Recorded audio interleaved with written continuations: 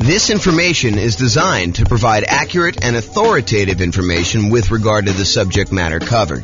It is offered with the understanding that the presenters are not engaged in rendering legal, accounting, or other professional services. If legal advice or other expert advice is required, the services of a competent professional should be sought. Welcome to the Fontana Real Estate Investing and Real Estate Financial Planning Podcast. Learn all about investing in real estate in Fontana, California, with a combination of real estate financial planning and modeling with numbers specific to Fontana, plus syndicated, more generalized recordings of live and pre-recorded real estate investing classes, not all of them specific to Fontana. Be sure to stay tuned after the podcast for a message from our sponsors.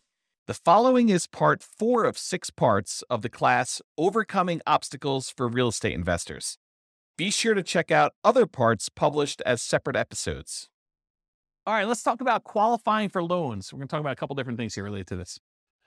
So, first part, income to qualify for loans. We're probably really talking more about debt to income ratio. Maybe you're talking about just raw income, but in most cases, in order to qualify for a loan, you're talking about the debt to income ratio. So how much debt you have compared to how much income you have, and the debt would include the property you're buying. So really it's income and debt. Bring in a partner that has the income to qualify for loans. For example, you could do a straight up partnership, or maybe you're doing nomad by proxy where you're having mom and dad have you move into the property, or maybe you're the one that's kind of able to have someone else move into the property. In order to do that, maybe you're using some of their income. Creative financing. So all the different creative financing strategies that don't require you to qualify, things like buying properties subject to, or buying properties on a lease option, or getting owner financing. A lot of these do not, just like by law, like it's not by law, but by like the way that the company does business, like the banks, they're not going to require a debt to income kind of qualification thing. You're dealing with an individual seller and it's all negotiation. Some will, but a lot of them will not. So all the ones that do not require income qualification, like those. You can improve or change your job. So you can do that in order to help qualify for loans. You can use a side hustle in order to increase your income. It's usually going to take a little while for the side hustle to count. Do you remember, Austin, how long it takes for a side hustle to count whether you can qualify for a loan? Is it like couple of paychecks, or is it a full year? Does it have to show up on your tax return? Yeah, I want to say it has to show up on your tax return, right? Talk to a lender. They'll tell you. House hacking your roommates, even if you're currently renting. So we talked about this earlier, I think in another section, but the idea that you could be renting yourself and get roommates, and that income can help you qualify for when you finally do go buy a property yourself. It's not instant. You can't do this. You can't get roommates for 2 weeks and then use that income. I think it has to show up on your tax return. But if you go and do that, that could actually help qualify you for being able to do your purchase on your next property. Then bring that roommate with you. Change how you're renting existing properties. So if you were getting regular rent on a property, maybe in order to qualify for your next property, you have to convert the ones to short-term rentals, have them done for a year or so. Or maybe you're doing lease options where you're getting slightly higher than market rent, or something like that in order to improve the economics and the income you're receiving on your property.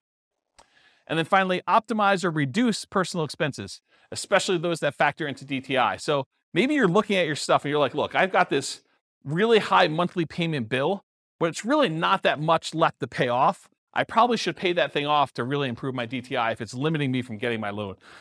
And a good lender will be able to go look at all that stuff and help you decide, hey, look, if you've got $2,000, maybe you should pay off this one thing and get rid of that $80 a month payment you got or something like that. And then things like taxes too. If you go ahead and optimize your taxes, if you're constantly trying to make sure that your property taxes are minimized and your other income tax and stuff like that, that could actually help you qualify in some ways. Any questions on income to qualify for loans? Yeah.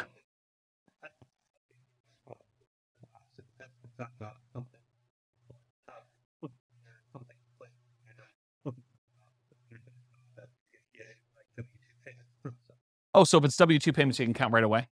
Okay, but doing something like flipping cars or something like that where you don't have W-2, then that needs to show up on tax returns. And a roommate would need to show up on tax returns, right? That's my understanding. Yeah. Go check with your lender just to make sure. What's up? Yeah, I think that sounds right to me, although it could be loan specific for all I know. So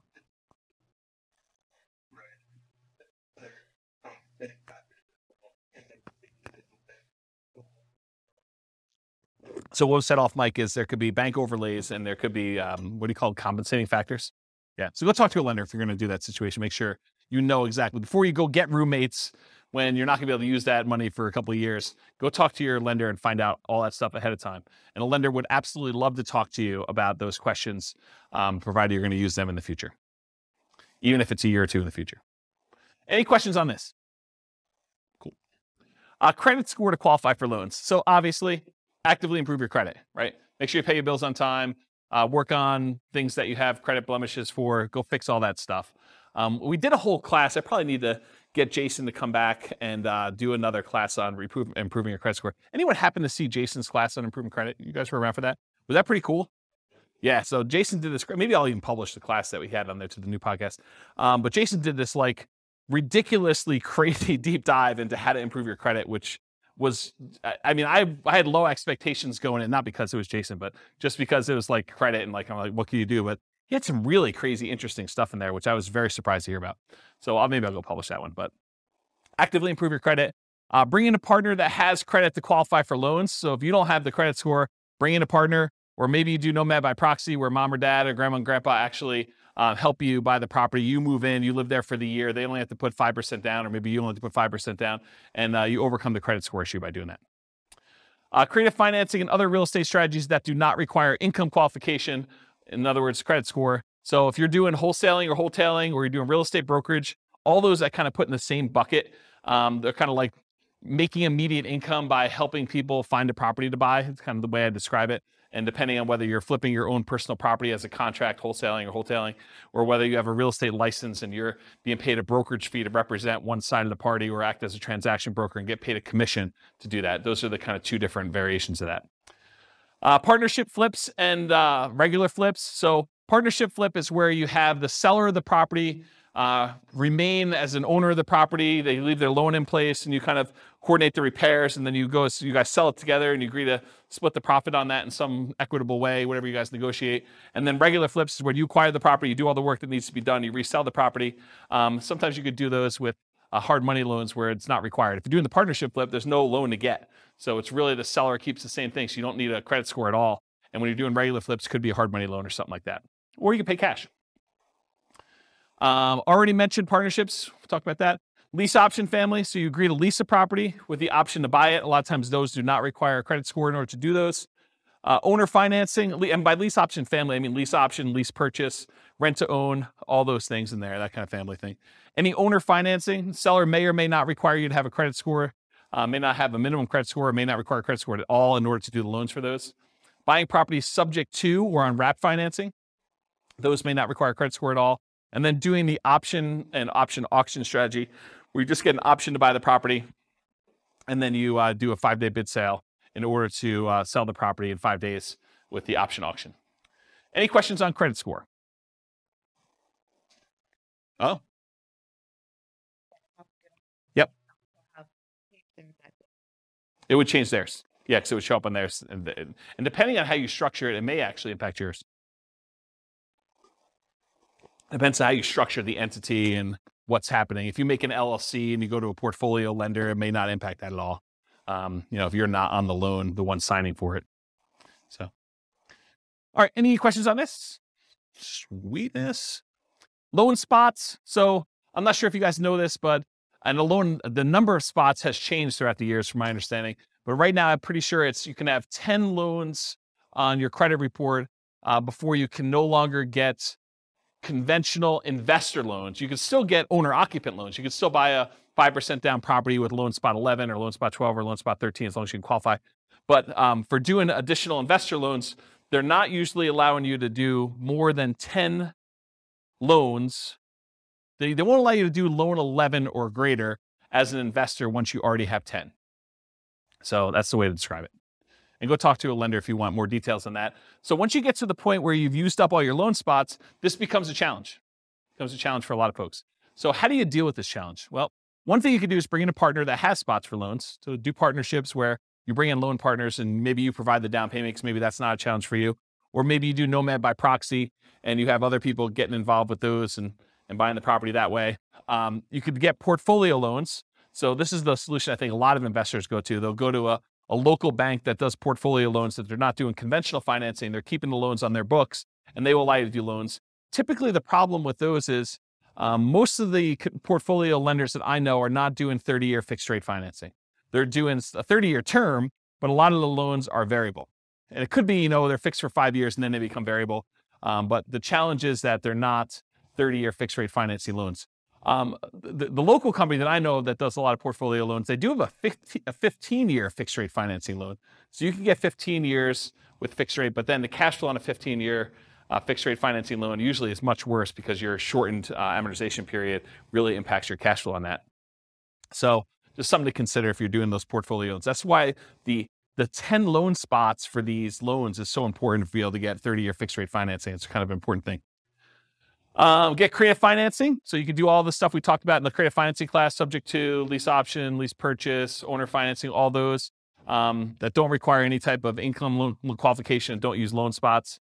You could change the strategy to one that does not require loans at all. For example, buy with a lease option. You're not getting a loan. You're leasing the property and then you have an option to buy it, or buy free clear properties.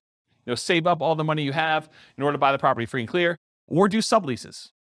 You lease a property and you have the ability to sublease it. You can also pay off existing properties that you own to free up loan spots. So work toward paying off the property, maybe your lowest balance loan, so that it frees up a loan spot, and then you could use another 30-year financing spot to do that, then pay off another one, then acquire the next property. So you can sort of use this it's almost like the debt snowball, except I guess it is a debt snowball because it is debt, it's mortgage debt. So you're using all the properties and maybe extra income in order to pay off one loan, get it down, become free and clear. Then you only have 9 loans, and then you go buy your 10th property, and you kind of keep repeating this until you get the ones you need. Alternate loan spots with... Yes, if you have a refi, then it becomes a new loan. Yep, yeah. And the same thing with refis. A lot of times they won't allow you to do a refinance if you've already got 10 loans. So it becomes really tricky though, because let's say you go get 11 loans. My understanding, it becomes hard to even do like a rate and term refi on the ones that you had beforehand. So it becomes almost this really weird puzzle that you need to move stuff around, and it gets much harder when you do that. A lot of folks think, the hard part is acquiring the first deal or second deal or third deal. Well, you just change your challenges. I mean, once you get to the point where you have 10 properties, now it becomes a whole new set of challenges you need to work through. It's not that it's easier, just different problems you're trying to solve and work through. If that makes sense. So alternate loan spots with your spouse. So let's say you and your spouse are buying properties. They can get 10 loans on their Social Security number. You can get 10 loans on your Social Security number. You can get 20 combined. So if you're going to buy properties, but you're both going on the loans, or you're both going on title and end on the loans, then that becomes potentially problematic. You limit it. The tricky part is some lenders will give you pushback if you're doing joint taxes. If you're both on the tax return, some lenders will give you pushback saying, it's really on the same tax return. It's really both you guys. So we're all going to count those for them as well, for her or him, depending on what it is, for that sort of situation. So you may need to file separate tax returns, and then you have some tax issues as to whether or not you're taking, the joint married things, all that other stuff. So I'm not a tax guy. So realize you might get some pushback from lenders if you're doing that. But if you're thinking to yourself, look, I'm really trying to do this 20 loan strategy, and my spouse and I are going to alternate, think about this ahead of time. Go talk to a good tax advisor, go talk to a good lender, and make sure that your plan is sound. And then maybe you do separate your tax returns a couple of years ahead of time before you get close to that number to make sure that you can do what you need to do. Any questions on loan spots? This concludes part 4 of 6 of Overcoming Obstacles for Real Estate Investors.